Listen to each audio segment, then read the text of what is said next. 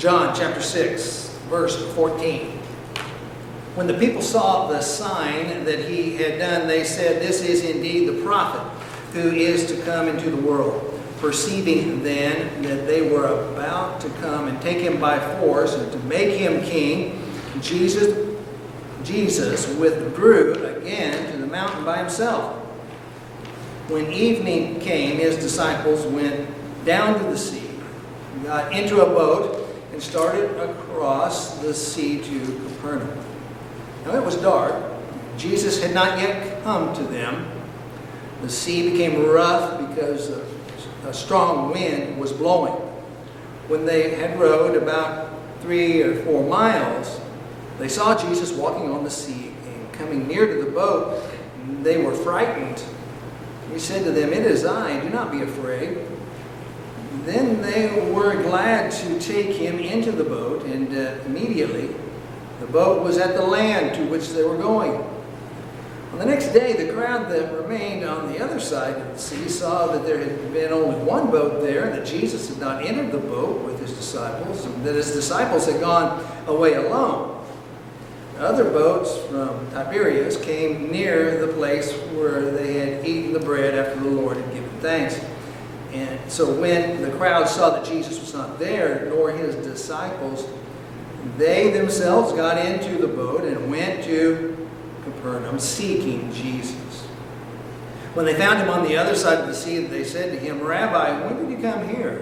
Jesus answered them, "Truly, truly, I say to you, you are seeking me not because you saw signs, but because you ate your fill of the loaves.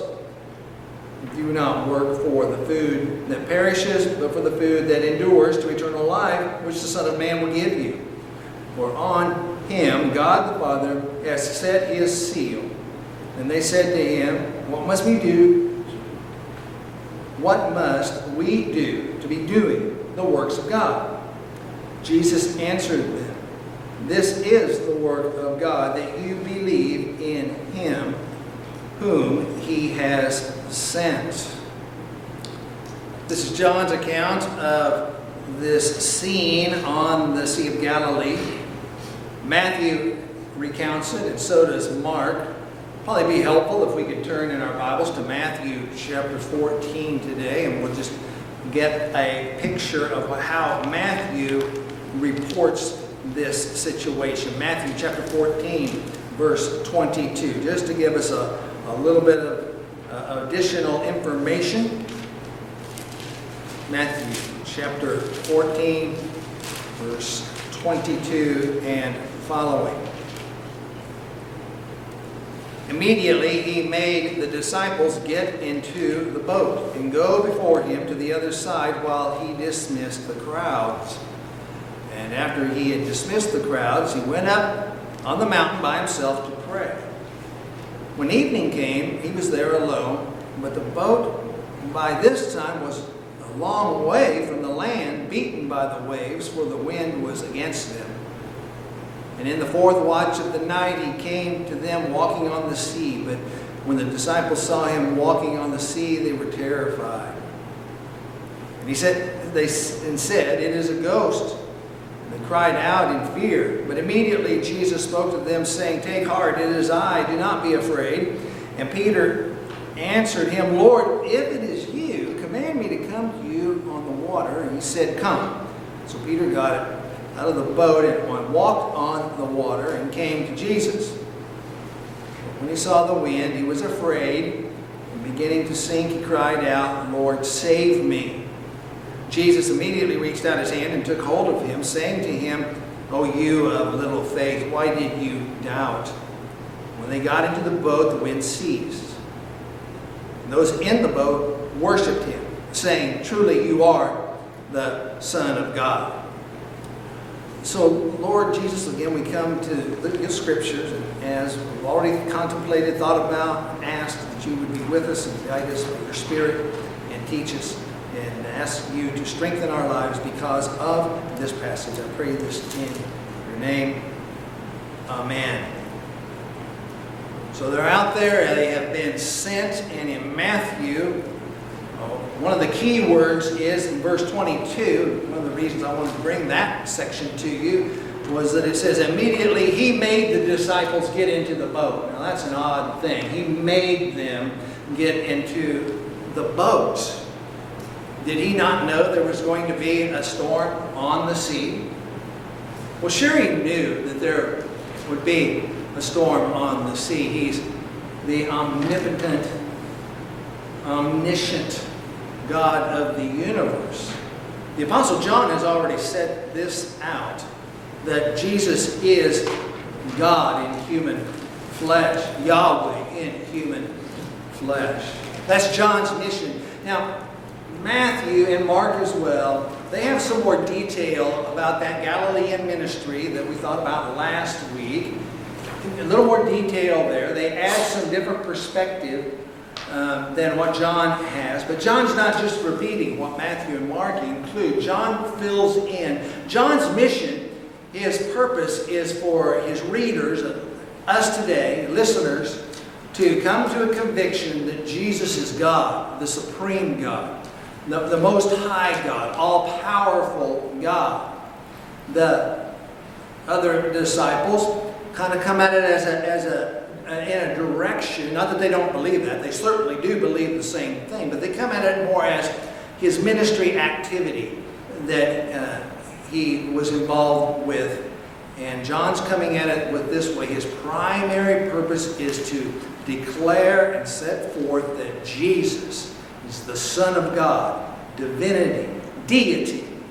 He's God. So that helps us understand why John doesn't include some of the things, well, like Peter walking on the water. Well, that information would have already been in circulation. John didn't need to repeat it. He's adding to that picture.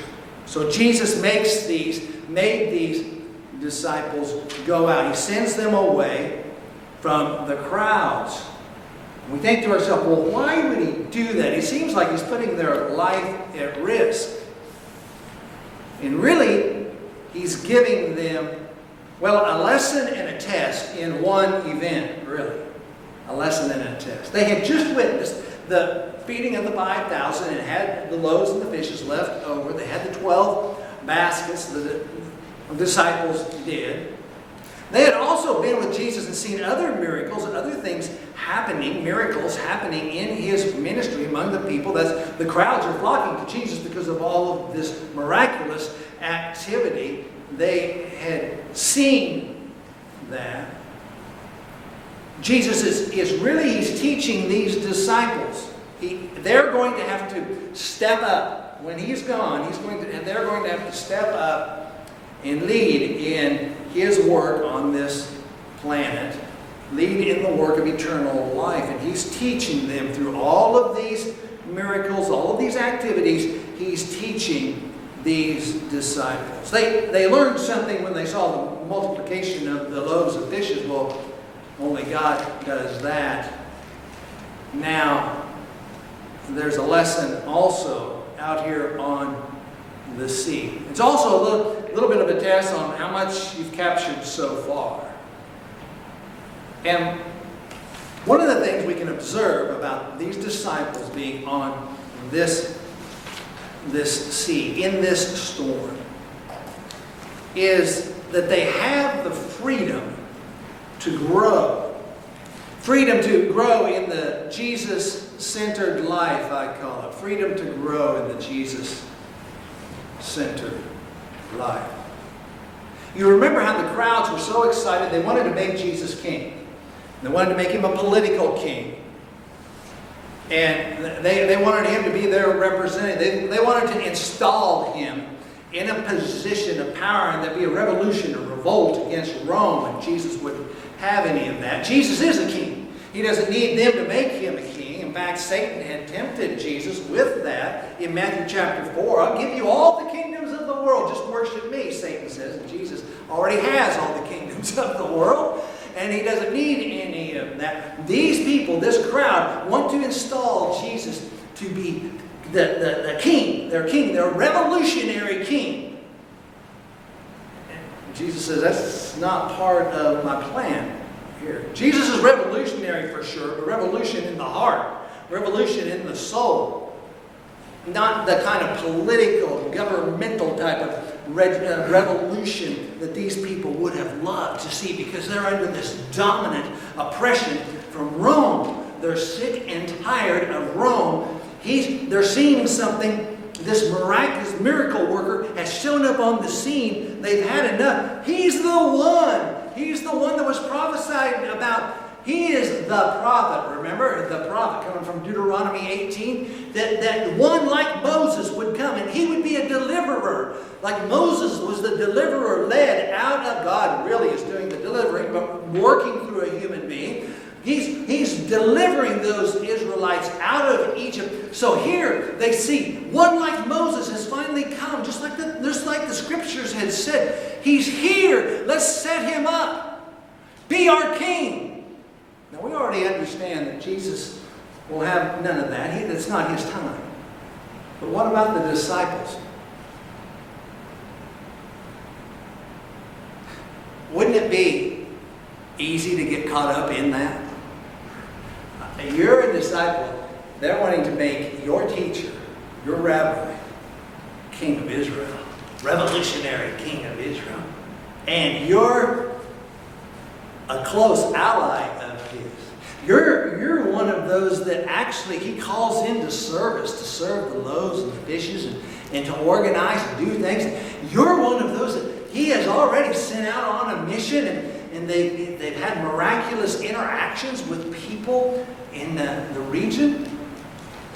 Wouldn't it be easy for those disciples to get caught up into that and say, I'd like a little bit of that. I'd like to be part of that. And so there's all the crowds flocking around Jesus. Let's make you king. And the disciples are like, yeah, you can imagine.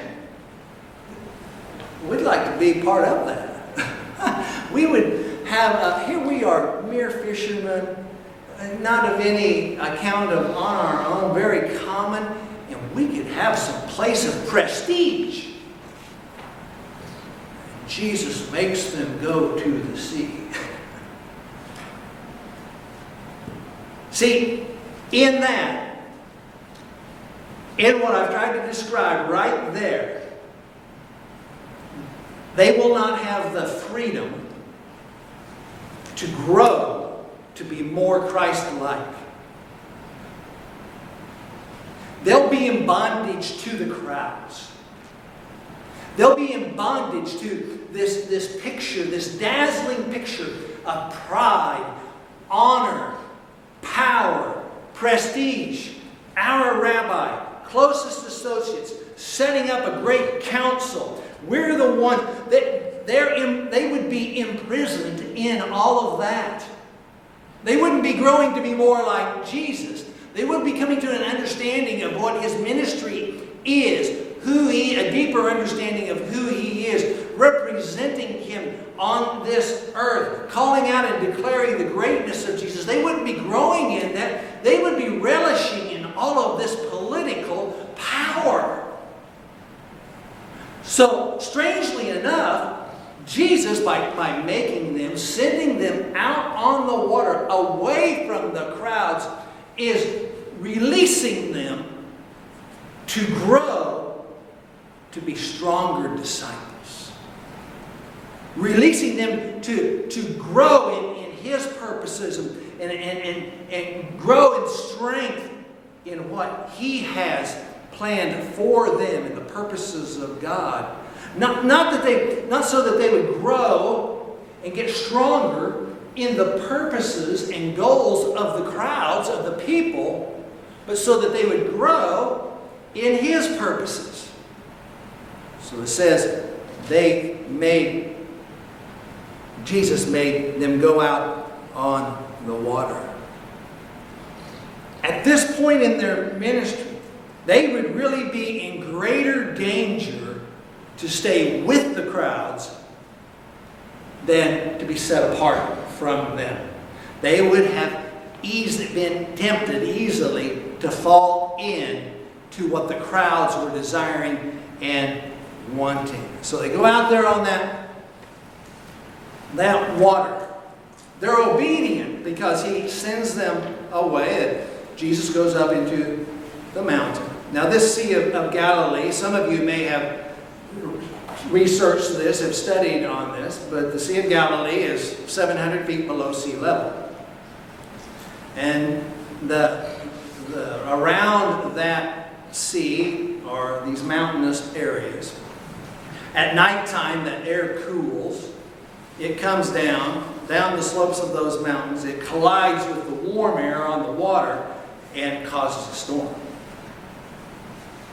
Causes chaos.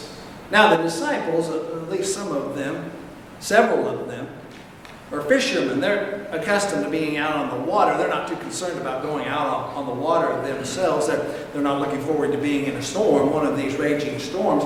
But for Jesus to send them out on the water in a boat, it's not really too challenging for them on the surface of it, because they're fishermen. They understand the water and they understand navigation in a boat and how that all works. And so they set out and they go. They're in obedience. Jesus tells them to go this way. And then they get out there on that water, and John tells us that it was dark. In verse 17, it was now dark, and Jesus had not yet come to them. Now, with John, as we've already seen, some of his language can have a double meaning. Obviously, clearly, it's literally dark, but there can also kind of be this spiritual darkness at play. That's certainly the case with the blind. There's the physical, real aspect of it, but that points to something spiritual. But they're out there, they're in this darkness. They're going into the wind. There's this resistance that's coming against them. And they're rowing, and they're rowing, and they're rowing. And you can imagine the frustration they would have had. See, Jesus had already been with them in a storm, in a boat prior. He was in the boat in the first storm, and he was sleeping away. And they were panicking, and they wake him, and he calms the storm. Now, that's already happened. This time, they're there on their own. He's not in the boat yet. He's not in the boat. They're sending him out. Can you put yourself in the mind, the shoes, the oar with the disciples? Why would he do this? Is he not all-knowing? He's proved himself to be a prophet. Now here he is. He sent us out. He knows. They would have thought to themselves, did he not know that there was going to be a storm? And look at what the situation that we're in. We were just being obedient. We were just doing what he told us to do. We were just following our rabbi's command. We're just following our Lord's command. Just moving in a direction that he wanted us to. And here we are. We're in this place of darkness. We're in this place of resistance. And you can imagine the boiling frustration that they might have had. We could have been back there with all those crowds, and life could have been a lot better. And here we are out here. Are we going to die? This is not looking very good for us. You ever been in a place of darkness, a place of maybe frustration, but a place of resistance? With John, there's always the very physical part. They were physically on this water. This was a real, historical, physical event. But there's also the spiritual aspect that goes in all of John's teachings.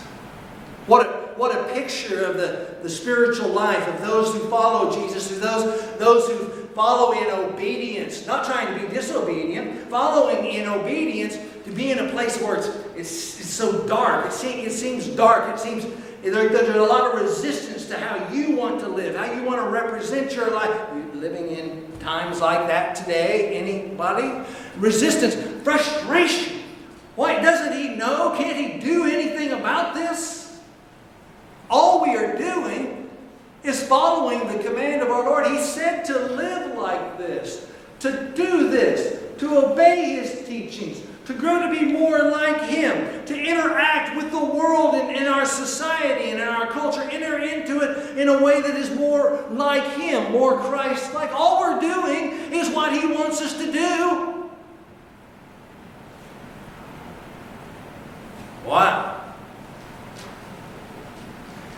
sending them directly into what he knew would be a life-threatening situation. Not really life-threatening to him, but in the minds of those disciples. They're in that place. It says in that previous situation they were in with Jesus in the boat in Matthew chapter 8, they were terrified. That was that situation. This is a different situation, but we can imagine that they were plenty terrified. And all they were doing was following what their rabbi had told them to do. Well, Jesus is not unaware of their very difficult situation. He's not unaware of your perhaps very difficult situation.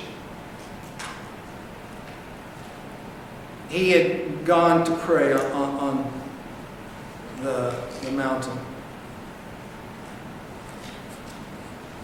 But he was under their watchful eye. When we read Matthew, Mark, and when we see John here too, we can see the picture that Jesus can see them. He sees the storm. He knows what's going on. He's not surprised. He's not unaware of where he's taking them and what they are doing. But in their minds, it's just merely a hopeless situation. You know, that picture of what's going on that lake with these disciples and them following the command of Jesus, and Jesus being aware all of the time, not surprised at all. Well, Warren Wiersbe offers some helpful comments, I think. I want to share those with you. And I'll just read a section of what Wiersbe said about this. It hit home with me and perhaps with you. The storm came because they were in the will of God, and not like Jonah out of the will of God. Did Jesus know that the storm was coming? Certainly. Did he deliberately direct them into the storm? Yes. They were safer in the storm, in God's will, than on the land with the crowds out of God's will.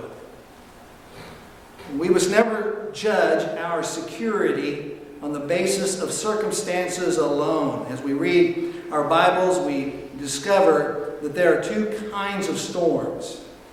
Storms of correction, when God disciplines us, and storms of perfection, when God helps us to grow. Important distinction for me and helpful for me, perhaps for you. Storms of correction when God disciplines us, and storms of perfection when God helps us to grow. Jonah was in a storm because he disobeyed God and had to be corrected. The disciples were in a storm because they obeyed Christ and had to be perfected.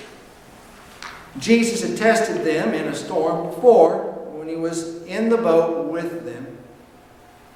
But now he tested them by being out of the boat. Many Christians have the mistaken idea that obedience to God's will produces, quote, smooth sailing.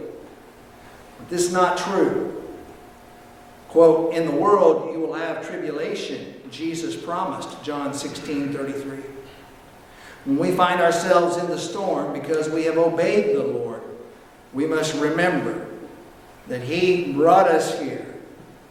And he can take care of us. Warren Wiersbe. So here they are. They're obedient. They're following what Jesus had commanded them. And Jesus is not unaware of their situation. And they haven't quite, they're being taught something here. They haven't quite made the connection because remember, the official's son, the nobleman's son, Jesus healed that son from a distance. And they learned there, they saw for themselves that Jesus didn't have to be right there for the healing to take place.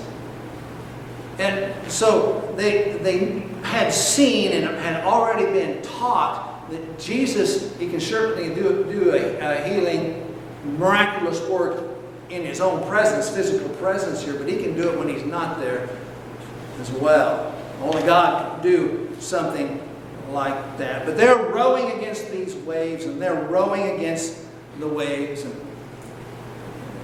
Jesus appears, and he appears while these disciples are busy. They're very busy. They're busy about fulfilling the task that he had given to them. Verse 18, and the sea became rough because of the strong wind was blowing. When they had rowed about 3 or 4 miles, the sea is, they say, 7 miles across, give or take, 7 miles across. The point John is making is they're out there in the large body of water. They're a long ways from land. When they had rowed 3 or 4 miles, they're rowing and they're rowing and they're rowing. Jesus says, go to the other side. They're rowing, and here's the wind. They're rowing, they're rowing. They're trying to be obedient, doing the best they can. They're fighting this wind, and they're rowing and they're rowing. And notice that Jesus shows up while they're rowing. While they're involved in the task that they were assigned to do, as rough and as difficult as that task might be. Your task might be to extend compassion and care to someone, and it might be a very difficult task to do that. It might mean taking a stand in your place of employment. It might mean to take a stand for Jesus, in the name of Jesus. Somewhere in our culture, you're rowing. You're rowing obedient to Jesus. You get it. You want to follow him. You want to live for him. You want Jesus as Lord of your life. Just not words that are stated mindlessly, but they mean something to you. You're rowing and you're rowing and you're rowing, and that is where Jesus shows up. They didn't just give up, and we don't see that here, that they're no longer about the task that Jesus had assigned them. They're just blowing, letting the waves blow them across they're still at it. They're still at it, and then Jesus shows up. Now, we can get a taste, we can get a sense that they would have been frustrated. I would have been. I don't know about you, but I would have been.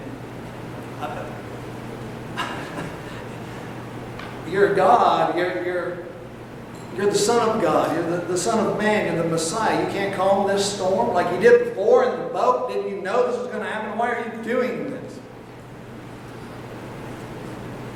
And this forgetfulness that I mentioned earlier, where they had been and what Jesus had done in their life, who they were, having been called by Jesus. They have in their boat these baskets. Those baskets are our witness. They're witnessing. You have been given baskets of food. The people, they would surely have been remembering the people being fed till they were full, until they were satisfied. The disciples were satisfied, but they had baskets of food, giving witness. Remember what he did? Remember what he did? And it seems like that's not having influence. It's not shaping them, not encouraging them. They're forgetting where they are and who they have been with, and what it means to be following Jesus and the power that he has. And so they're rowing and they're straining. They're focused on their task. A little bit of this frustration going on. Very chaotic. A lot of wind, a lot of waves, a lot of water. All of this going on. And they don't recognize Jesus. They think he's a ghost. When he shows up, it scares them. They're frightened. And they, I think, have gotten into their tasks so much and they've forgotten, have not remembered who they are, where they came from, what they had just witnessed, the power of their Lord, their Master, and that He was caring for them, and He's not going to let them drown. He's not going to let them die. He's not going to let them be killed. He's not going to let them be destroyed, because He has a plan for them. I will make you fishers of men. He has a plan for them, but they're working at it, and then when He shows up, they have a very difficult time even recognizing Jesus. They really didn't have any kind of expectation that God would work for them. And we have to ask ourselves, I have to ask myself, perhaps you, do you have any expectation that God would show up in your situation? You hope so for sure. You hope God shows up and works in your situation, but any expectation that He'll show up. And as we've already thought about, that He shows up and He acts in a way, or the miracle is performed in a way that was not anticipated. If you were one of the disciples of the boat, you would be thinking, well, if He is going to show up, then calm the water and we'll continue sailing, and we'll move along across. We don't expect what we see here. Is there any expectation that He'll work? They're very frightened. They're fearful. He shows up, and when they rowed these 3 or 4 miles, they saw Jesus walking on the sea, coming near the boat, and they were frightened. They were frightened. And it's a strange thing, for sure, to see someone walking on the water in a storm. We can identify with them. But apparently, they're not expecting that God would work in a powerful way and save them and deliver them. We have to ask ourselves, are we expecting, are we remembering what God has done in our life, and are we expecting, as disciples of Christ, in faith, followers of Jesus, expecting Him to move and to work in a way that is to our betterment, to our good, and gives God the glory? Are we expecting Him to show up, or perhaps maybe not? Well, He does show up, as we've already thought about. He comes into the boat. They receive Him into the boat. Very, very important that they have received Jesus into the boat. They come. He says, "It is I." That phrase, by the way, is most likely to be taken as just an identification. It is I. That phrase, John will use that same language we'll see in a few chapters. It is I. That's the covenant name of Yahweh. It is I. I am. But here seems to be simply an identifier, calling out to them. It's me. And they were glad, it says, glad to take Him into the boat, and immediately the boat was at land in which they were going. Here he comes, and he suspends gravity. He's walking on the water. Of course, we also read there that Peter was a part of that. He was able to experience that, however briefly it was. But here comes Jesus. Gravity is suspended. The laws of nature are suspended, as well as the storm being calmed and the waves calming down. And then it says immediately in verse 21, they were glad to take Him into the boat. And are we glad to have Jesus in our boat? But they immediately had Him there in the boat. Immediately the boat was at the land in which they were going. And there's a lot of discussion on how that happened and what might have taken place. But it seems very direct from John that he's marking out another miracle took place. Some have said, well, maybe they were by the shore anyway. And so Jesus got into he had been walking by the shore and waded out and got in the boat, and they were there by the shore anyway. That type of thing. But that doesn't really fit the context with John.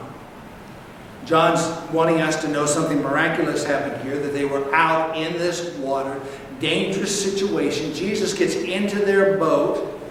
They're already following him, but the chaos of the moment causes them to almost be in a position that they can't see. They can't recognize Jesus when he comes. But he gets into the boat and immediately it's over. Storm's over. They're on the land.